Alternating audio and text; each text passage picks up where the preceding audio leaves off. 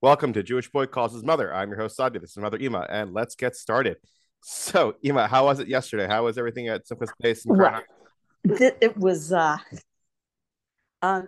was amazing. It was like you think Mashiach had already come, and the base of Mikdash was down the street. It was Jews from all over the world.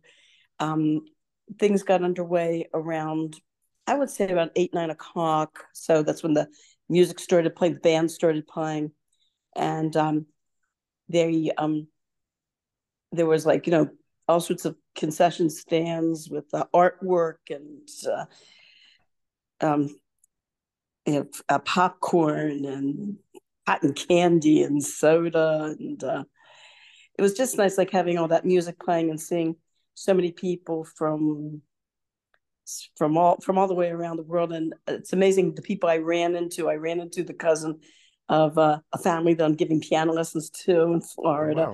wow. I ran into a couple of teachers that are from the school where I work, and I ran into some old friends that I hadn't seen in years. Yeah, I like Crown Heights. I like the Mashiach energy they bring, especially to like gatherings like Sukkot. And it's funny because you know it's just it's so wild when you're there, and I think of just like this Sukkot. I don't know about last Sukkot or before, but like this Sukkot, I really feel like I miss going to Crown Heights. I miss like Cholamoid being Cholamoid because it is like when once you start working, you've got to start working. Luckily, Tati was lucky enough to take time off for Cholamoid. Did he always take Cholamoid off, or was it like ever so often he was able No, to he always took Holomoid off. always took Cholamoid? How did he do manage that when he just started a job or when he just started the state? He was like, I'm gone for a week. He did it. Jeez, because I keep on thinking about that now. I Hmm. like maybe in a year or two I can maybe push it and be like, okay, let's go ahead and do Chalamoid. But I just don't see how it's like viable. But like he really because I because I spoke with Ruthie and I spoke to a few other people where it's like their father was like working during Chalamoid, so they maybe went to Hershey Park for one day, but they really just stayed home. They didn't do that much, you know.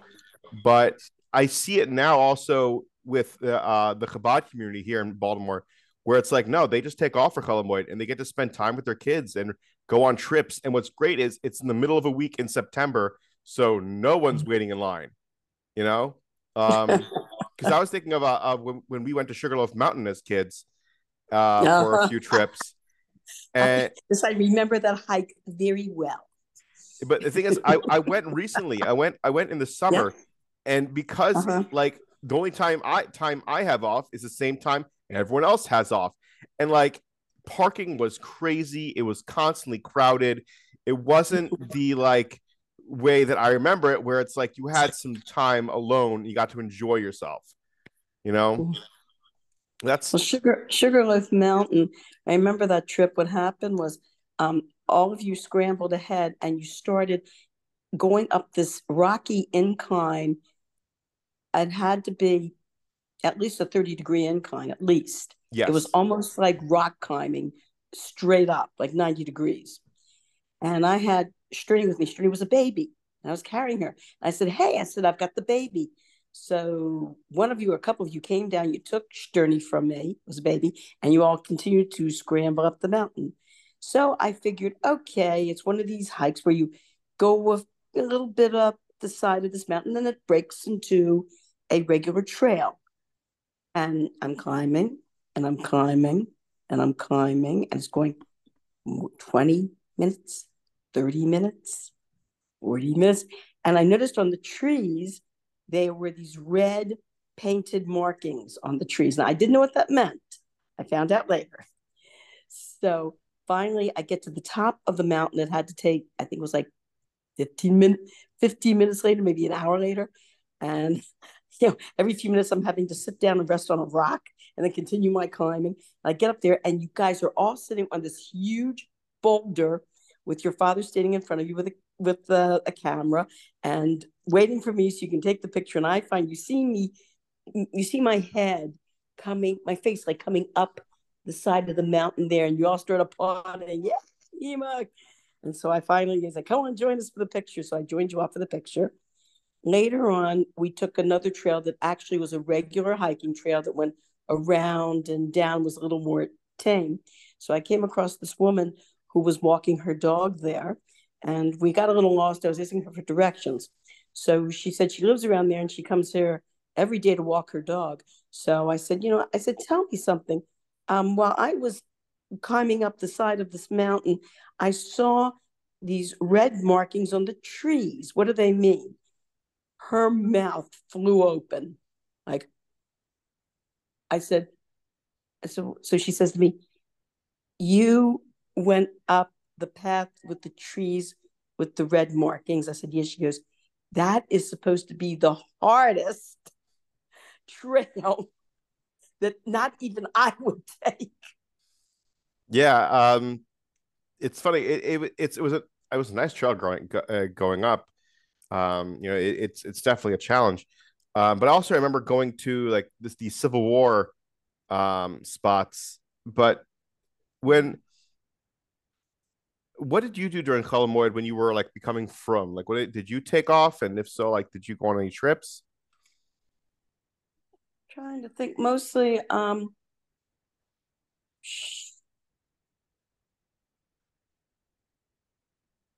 with Sukkot, I would usually want to go back to Baltimore and visit my family. Mm-hmm. That's what I usually did. And then I went to some of of course, I went to the Chol Hamoed events that Chabad had, the Simchas Beis HaShoeva events that they had in Baltimore. I don't think Crown Heights did not have a big bash then. Really? That came much later. Like, what year would you say? I got to think back. I think there were probably others that remember better than I do. I think they started it. I'm trying to think, like fairly recently. I think Really? within the past 10 years, if I'm not mistaken. That's Am I funny. wrong? You might Could be be wrong wrong. because you might be thinking 10 Yeah. years like 1990, but that's been 30 years. You know what I mean? You might like it might be a whole thing of like, Mm-hmm. oh, this was only 10 years ago because 10 years ago is 2013. I'm trying to think. So I think was it around the year 2000 maybe that they actually started this all night bash? I know they Uh, go to 6 o'clock in the morning. they Was it before probably that? always have done it. It just was never vocalized. And I think because of the internet being more popularized, it got more, Mm-hmm. spotlight on it, if you know what I mean. Well, I Um, liked the last one we went to. I liked very much. There was a whole variety of entertainers. This year, when we went last night yeah. to Simple Space Shoeva, there was only one guy that was playing. Did you come super early, like before 9 o'clock? We came at 9 o'clock. We were at 9 o'clock. Yeah, So you right. came just at the beginning. That's probably why I was So boring. later on, later Yeah, on, you you were about. come in at 12 Uh-huh. o'clock midnight, Mm-hmm. it's definitely bumping. Um, Uh-huh. I went to some Space back in the day, only one or two times. I didn't go that much because, I was always wanting to spend time with the family. I always felt that was the most important thing was to Mm-hmm. spend time with the family. So I never did this idea of like, oh, I'm gonna do my own thing. I'm just gonna go run off to Crown Heights with my friends. Like Mm-hmm. I never did that. I always felt the family was important and being with the family was important. Um, Looking back and seeing nowadays, I think I don't know, just spend time with your friends. Who cares? Like it doesn't matter. Um, but yeah, at the time I was very specific on making sure I spent time with the family. So I never really went off. Maybe probably in my early 20s. So when maybe when I came back from Israel or even like between those years, I went to Crown Heights maybe once or twice. Well, Um, do you remember when this whole Simchas Beis Shoeva started in Crown Heights? Do you I remember? think Was that honestly, when? Oh, wait a second. Etty, I think was that when Etty was in high school? Ema, you're talking about the Oh, 90s. You're talking about the yeah, 90s. We're back to what I said before is that yeah. you're thinking 10 years ago, but it was like 30, 40 years ago. You're right. That Yeah. was 30, 40. So they probably always had it. But when you were in Crown Mm-hmm. Heights, when you were in the 70s, it was, New York in the 70s. So it was a little different temperament. And that's why Mm-hmm. people weren't so keen on staying out late at night. You know what I mean? Right. Right. Um, But I remember Simchas Torah. You know the story about Simchas Torah with before your father and I actually started dating when we were the first year that I came back from Crown Heights. I don't That remember year, this, but I'll let you know the the, if I do. the vodka story. No, I don't remember this. Okay, here's what happened. They Chabad sent out flyers. They wanted to have this big Simchat Torah celebration. This is when the show was on Trainer Avenue across the street from the JCC. Okay. And so they sent out these flyers. So all these people came, and they were standing. They were at the they were all hanging around the JCC parking lot. People. We had like a lot of non-religious Jews from all different areas of Baltimore came in to see this. They got the flyers, and nothing was happening, and no one was doing anything to get the ball rolling, to get the evening Yeah. started. So I see this whole crowd across the street there, and I have an idea, and I grab a sheet cake, a big sheet cake that was on the table in the shul, and as I'm running out with it, I hear, I think it was Five Gets yell, Zalka, come back with that sheet cake. I run out the door. I set it up on a table, and I grab your father. I said, we got to do something. We got to bring these people over. I said, you're going to make kiddush. And he says, I can't find any wine. All I can find is vodka. I said, you can make kiddush on vodka. Come on. Your father and I, we just knew each other from, because we grew up together in the same neighborhood. So we were friends. But we weren't dating them. We were just, Oh wow, this is just before friends. you guys even dated. Okay. That's right. Yeah, we're just like casual friends. Okay. So he always says to me, I should have known then. So he grabs the bottle of vodka and he grabs a cup, and I run across the street to where all the people are milling around. I said, okay, everybody, come here. We're going to all go to across the street to the shul, and we're going to all hear Kiddush together and dance. And so I come to lead the people across the street, and there's traffic on Park Heights. So somebody, I forgot who it was, says to me, Zalka, just go in the middle of the street and stop traffic. I go out in the middle of the street, I hold up my hand, I stop the traffic, and I start directing all these people across the street. And they're walking across the street to where the cake is set up at the table there, and they're going across the street. When like the last person was across the street, I see the police come up and pull to the side. and, Oh and I no. just run with the last person. So then I go over to the table, and I say, now this young man is going to make kiddush and when you hear the end of the bracha, you all say amen. So your father made the kiddush on vodka, and I looked, I said, I looked at everybody, amen, they'll go amen. And then then everybody I started directing everybody into the shul, and then the dancing started and the singing, and I'm walking around the shul with this big sheet cake and offering people pieces of cake as they're coming in, that type of thing. Well, your father told me later on, he said he got so sick and was passed out from making kiddush on the vodka. Oh gosh. I honestly I very rarely saw Tati drink and only saw him drunk once or twice in my life. I He was a think lot of fun when he was drunk. I've heard. More I've fun than when he heard. was sober. Yeah, he finally like would let loose. But he was always just up, whatever. Um yeah, so that's funny you mentioned that. So what was your first Simchat Torah like? What was your understanding of Simchat Torah? Because I know we talked beforehand about like, you would go to the synagogue and you would have the apple with the flag, yada yada. But Mm-hmm. now this is like when I would say you're 23, 24, becoming Mm-hmm. from in 73. So like you're getting a Lubavitch old school experience of Simchat Torah. Like, what was that like? Mm-hmm. Um, it was really nice. It was very like the dancing and the singing. I understand from other groups, from other people from other groups, that other groups are not as Leipzig as Chabad. No, they don't. That yeah, they're not. They're Like very they're big more on not drinking. reserved. Actually, they're more reserved, Yeah. and there's one rabbi last year that was very upset hearing people were drinking on Simchat Torah. He was very upset doing this whole massive speech. I think I talked about it on a podcast last year, but like he was very Mm-hmm. upset, and I was just shocked because I was like, "What? What are you talking about?" Then I realized I started speaking to other people that weren't Lubavitch, and they're like, "Yeah, you're not Mm-hmm. supposed to drink on Simchat Torah. You're not supposed to drink at all." Blah blah blah. I'm like, But "Oof." the whole thing, well, they do that. The men do the somersaults. That's interesting. The men, right? What to watch the men do the somersaults, and Yeah. the whole idea of the somersaults, is by the men picking up It's like your legs going over your head. In other words, we're enjoying the Torah. This is total. Simple Torah is supposed to be total emotion over intellect. Like Yeah, but heart over mind. That's Hasidic philosophy in the first Yeah. place. It's why the Hasidic philosophy was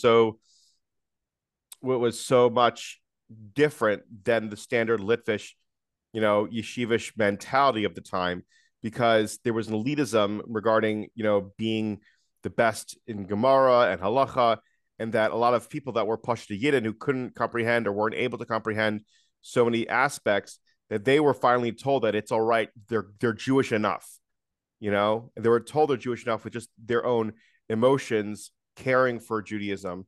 Like those all those stories you would hear about these like simple Jews, or the Jews that were taken into the Russian army when they were younger, and they go into the Mm-hmm. synagogue and they just all they knew was Aleph Beis because they were so deprived of Judaism, and that Aleph Beis was like so amazing, and that it helped like the Yidden of the town. Mm-hmm. That's what's so Yes. important. I because in my mind, my energy was more like, I remember as a kid, Simchat Torah. I always loved Simchat Torah. It's one of my favorite Yom Tovim.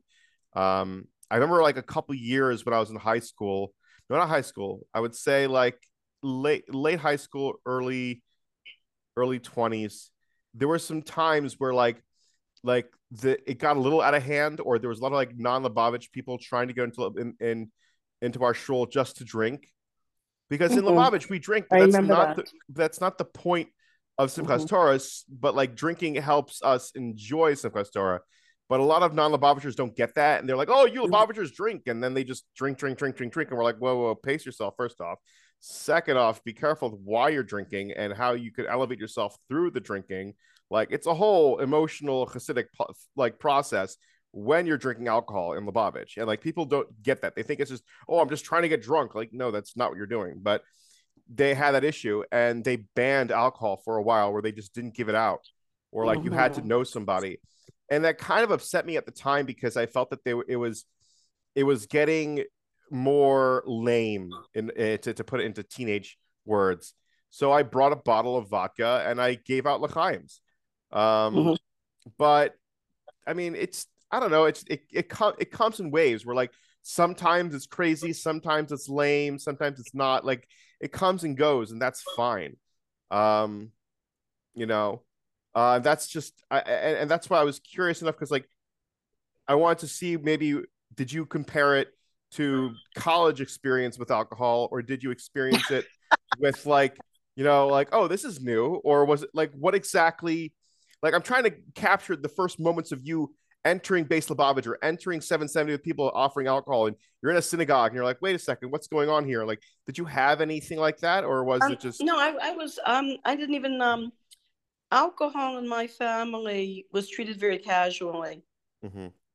I mean, there was a big deal wasn't made of it.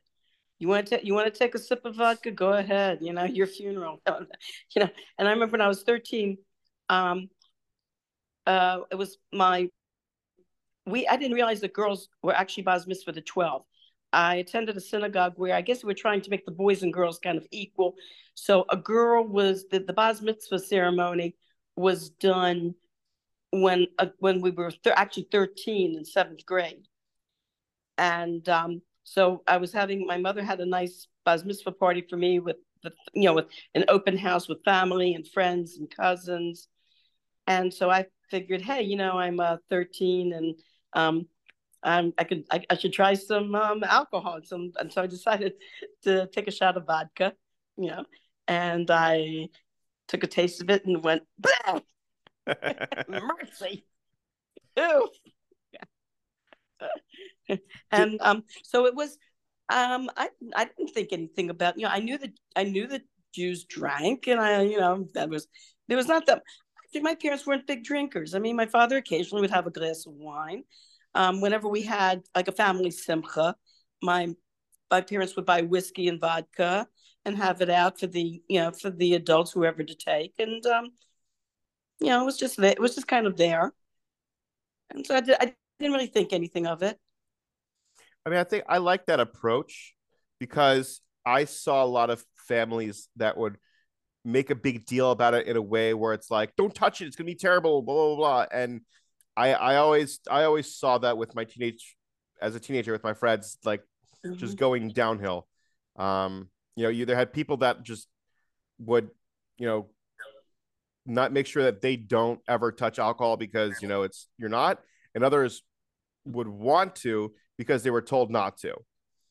And There's also something too. There's an idea that people need to develop a certain level of alcohol tolerance. So if you say, "Oh no, alcohol, not a drop of it until you're 21," you're not going to have any alcohol tolerance. That's where you get these stories about some of these kids never on campuses that came from these very strict like Christian backgrounds where they were told never to touch any alcohol, and they get to college and they totally drink themselves to toxicity. And there've been some tragic, really, really tragic, sad stories like that. You kids, my attitude towards you and alcohol would probably get me arrested. Um, when you kids would ask me, "Hey, can I have a sip?" I would say, "Sure, go ahead, but don't overdo it." And you always have the same reaction. You would take a sip and go, "What's the big deal? This tastes horrible." But did you have like a favorite drink in college? That's a good question. Favorite drink, favorite drink. I always like sweet wine. Sweet wine was your go-to, like a nice like Yeah, yeah. semi Well, there semi was sweet or what sweet? sweet. Actually, when I was in college, there was this was a period of time where they came out with all these real dirt cheap wines. I didn't know from kosher wines, by the way. All I knew from Yeah, yeah, kosher yeah. wine in those days, the only kosher wine you had was the Mug Manischewitz. and David or Manischewitz Heavy Sacramental, which tasted like Yeah, it's like syrup. tastes like syrup. Yeah, they got like syrup. It was horrible. And the nicer wines came out, as you say, 1980s, when you had the Jeunesse and the Baron Herzog and all these wonderful wines that came out. I think it was more like the it had to be like the late 70s, early 80s that came out finally with this. Um, but so Aunt Judy, especially, we became fans of these real cheap. When you talk about cheap, you're talking about as cheap as soda pop. Oh wow. Did you not? That's how cheap these wines were, and they had a slight alcohol content, but it wasn't that much. And they became very popular at the time. Did, so I guess because I was gonna add to what you were talking about previously when it came to um binge drinking, because there was a few articles I read when I was a teenager that in Europe they don't have binge drinking because the legal age to drink is 18, Mm-hmm. and people usually start drinking it by 16, and like they get exposed just at such an early stage. Like I think in France it's like you're allowed to, like as long as your parents give you the alcohol it's okay, something like that. France, I don't yeah, know, France has exactly, but always something like been that long. France has always been like very, very lenient towards alcohol among their youth. In fact, I don't know. There were talks about. I remember at one point there was an article written that many doctors were concerned that the French were too lenient about alcohol, and that you had little kids that Yeah. were actually guzzling with very with the result being learning disabilities being attributed to actually guzzling alcohol at too young of an age. What was And it there like? were there were talks about there were talks at the time about the French government considering restrictions Mhm. on alcohol consumption because of it. What was it like drinking with your friends in your during college years, and like how that moved to drinking with your friends when you were a Balchiva you know, in the Lubavitch world? Well, by the time I was in the Lubavitch world, I was kind of past my college years. I was like 23 years old. 22, 23 years old. Um, College. Well, you know how college kids are. The alcohol's there, and there's music playing, and there's my first. I used to be invited to college parties like Hopkins. The Hmm. funny thing was that um a lot of the Hopkins boys liked inviting the Towson girls to their party, and that in those days, undergrad Hopkins was only available to men. Okay. Yeah, girls. I think when I was in my third year of college was when they opened it up to girls, and I remember hearing this one boy from Hopkins saying to me, "Oh, he says I'm not going to date any of those girls that they're going to bring here." I said, "Why not?" He says, "Can you imagine what kind of girls are going to be able to be accepted here? I don't want to date any of those guys." I'm going, huh? And I remember these Hopkins boys coming on campus with a car, and they wanted the Towson girls to go to some big bash that they were having at Hopkins. And one of the Hopkins boys told me that the reason that they went out of their way to invite the Towson girls is that they found the Goucher girls, which is, like the sister college, you might say, and the other Ivy League college, opposed, like juxtaposed to Hopkins was Goucher. He said they felt the Goucher girls were too spoiled. Mm. Goucher being like a very upper crust, one of the Seven Sisters, and a female Ivy League college. They liked the Towson girls because we were a little more humble, you might say, down to earth. I understand that. Lower socioeconomic us, I don't know, whatever. I don't know. If your daddy is rich, take her out for a meal. All right. I never liked that song. Oh, I hated that song. I hated that song. Because my dad was poor. What do you mean that her daddy's poor? Do as you feel. What do you do as you feel? What are you talking? Yeah. You told me many stories. That's why I sang it. So I guess what are your plans for Simchat Torah? We're gonna be not sure yet. We're still I don't know. We're still discussing them whether I should go to one place or go to another. So we're kind of in the discussion now. But what we're doing? Oh, did I tell you the funny? Did we discuss like pre-Sukkot preparations? Oh no, go right ahead. Talk about it. Do you remember what happened was it was before Sukkot, and remember you needed the duct tape and Etza needed the rope. Oh, you're right.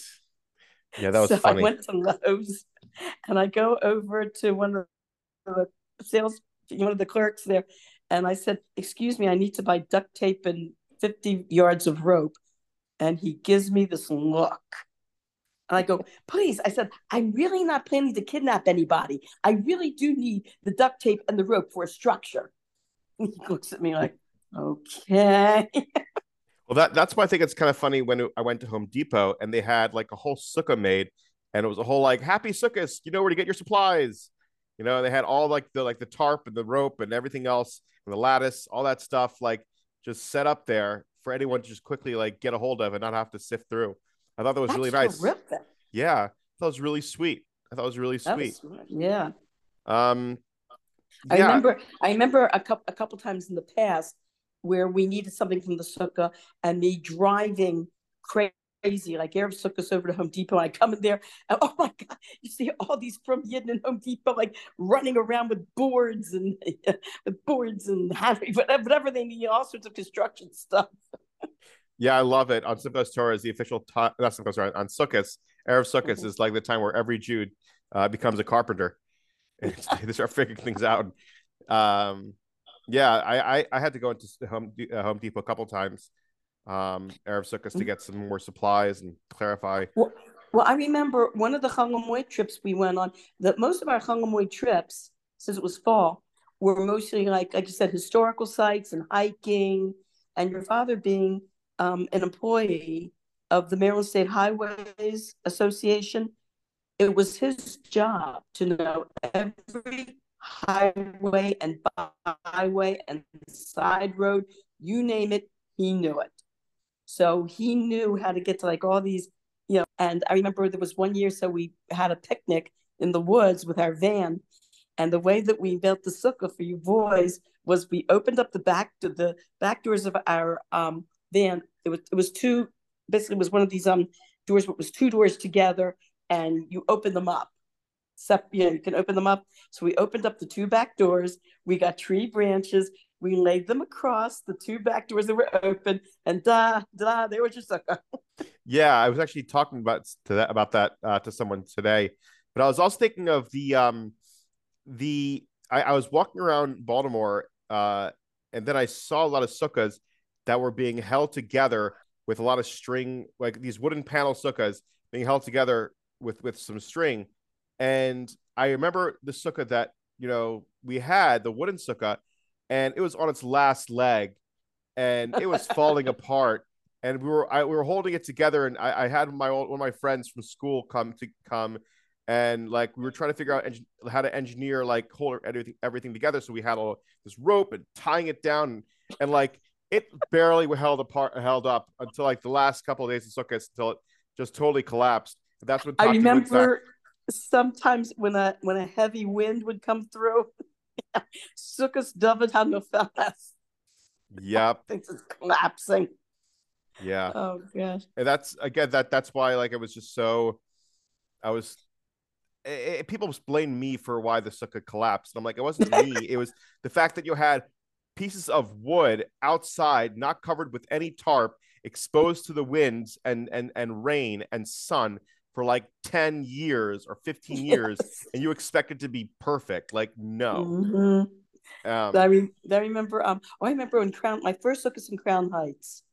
That was a beautiful experience. And I was at Machon Chana, at the Sukkot of Machon Chana, and it was raining. And the raindrops are going into our chicken soup with little pieces of the pine branches, little pieces of pine branch. And actually, it tasted good. It kind of spiced it, kind of flavored it. I ate it. I thought it tasted good. yeah, I remember like And it was really that was a very special sukkahs for me. My first real sukkahs in Crown Heights.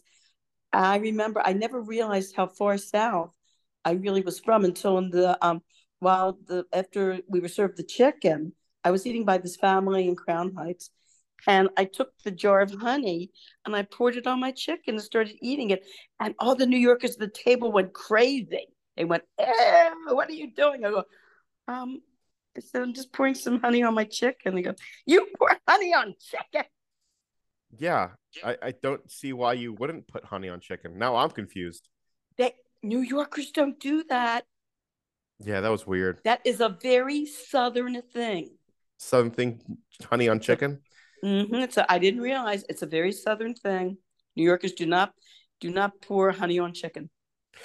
You know, it's funny. Speaking of pouring honey, I was at a meal for Sukkot, and the person who was cutting, you know, the challah and putting in the honey was like putting like doing having a whole procedure and putting one drop of honey on each individual.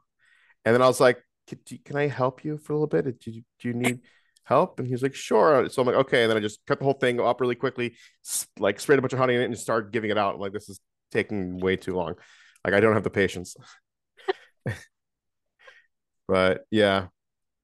Um, I remember being a kid on Sukkot where everything was so cold. I remember wearing jackets and just bundling Mhm. up. I tried talking to one guy about this. He's like, "Oh, it's always the weather. It's always warm." Blah, blah, blah. I'm like, "No, honey. No, it's not. Sukkot was freezing back in the day. Sukkot, It I Yeah. would wear a jacket. I'd have to wait like till Tati made the kiddush, and then I'd just be bundled up in my jacket and trying to eat while being like still in like a big fluffy jacket. Like it was the whole thing. Now it's like a summer day. It's not even funny. Well, it depends. It depends. This Baruch Hashem, this Sukkot has been very warm. It's been Mhm. terrifically warm. It's beautiful weather this past Sukkot. But it depends when it falls. Sometimes, like next year, Sukkot is supposed to fall. My goodness, like right in the middle of October, Oh middle end yeah, of October. Yeah. So most I would be very I would be very surprised if next Sukkot is going to be as warm as it was this Sukkot. maybe, maybe. Yeah, but then, you never know. Sometimes, I mean, they've had warm spells in October. Yeah, It's yeah. I was talking, but the interesting when you talk to people, say from like Minnesota, like the northern states or Canada, oh my gosh, they tell you stories about sitting in their sukkah with snow coming down. Oof. Oh wow. Emo, I have a question. Do you remember Zadie getting a esrog or a lulav?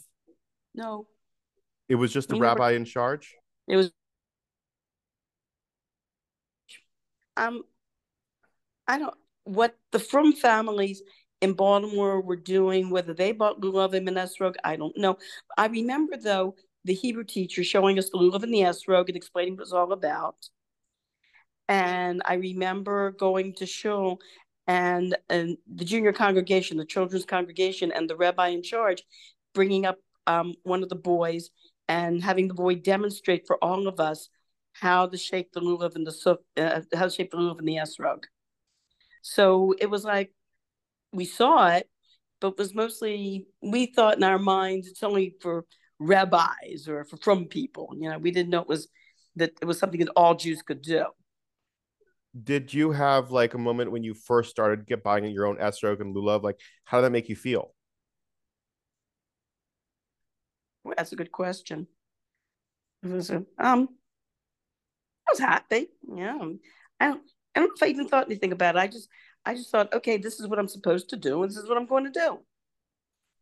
And Okay. it was I tell you though, it was nice. When you become from, it's nice to be able to celebrate the holidays the way they're supposed to be celebrated, and you feel more, as a non-religious Jew, like going to Beth Tefillah, seeing these things being done, being shown these things, you feel like an outsider looking in. And when you become from and you start actually doing these things, you feel like now you're really part of the community. You feel like you're where you're supposed to be, and you're doing what you're supposed to be doing. It's a feeling. It's a very calming feeling that this is where this is my place. This is where I'm supposed to be. I told somebody after I became from. They asked me why I became from. I said, before I became from, it was always, yes, I'm Jewish, but yes, I'm Jewish, but yes, I'm Jewish, but I said, I told them I became tired of the buts. Yeah. I said it was nice to say, yes, I'm Jewish, and that's it, to actually be, and to actually be where you're supposed to be. Actually, I think that's what I felt. I felt like finally I'm where I'm supposed to be. Hmm. Yeah.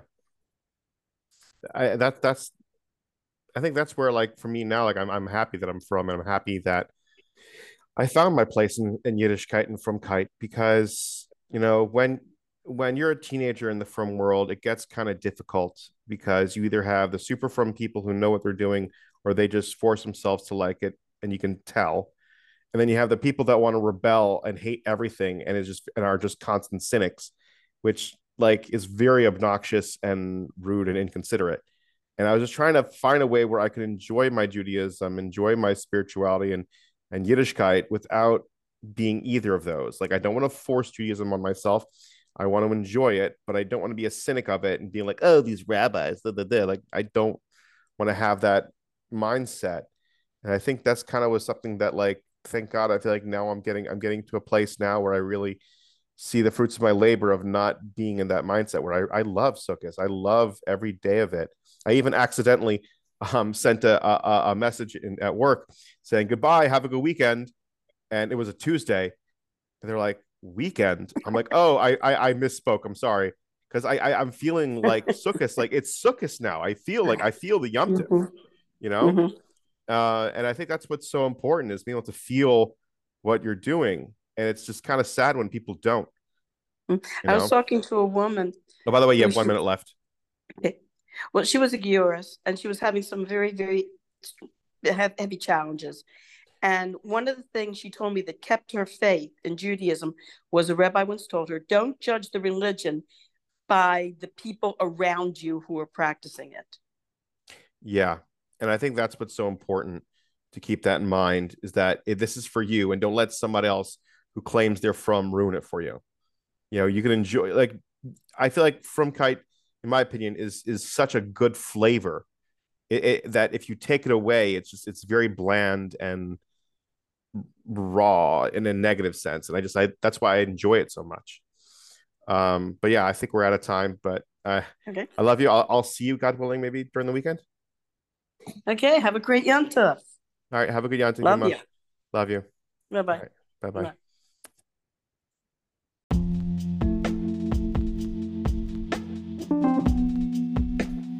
Thank you for listening to Jewish Boy Calls His Mother.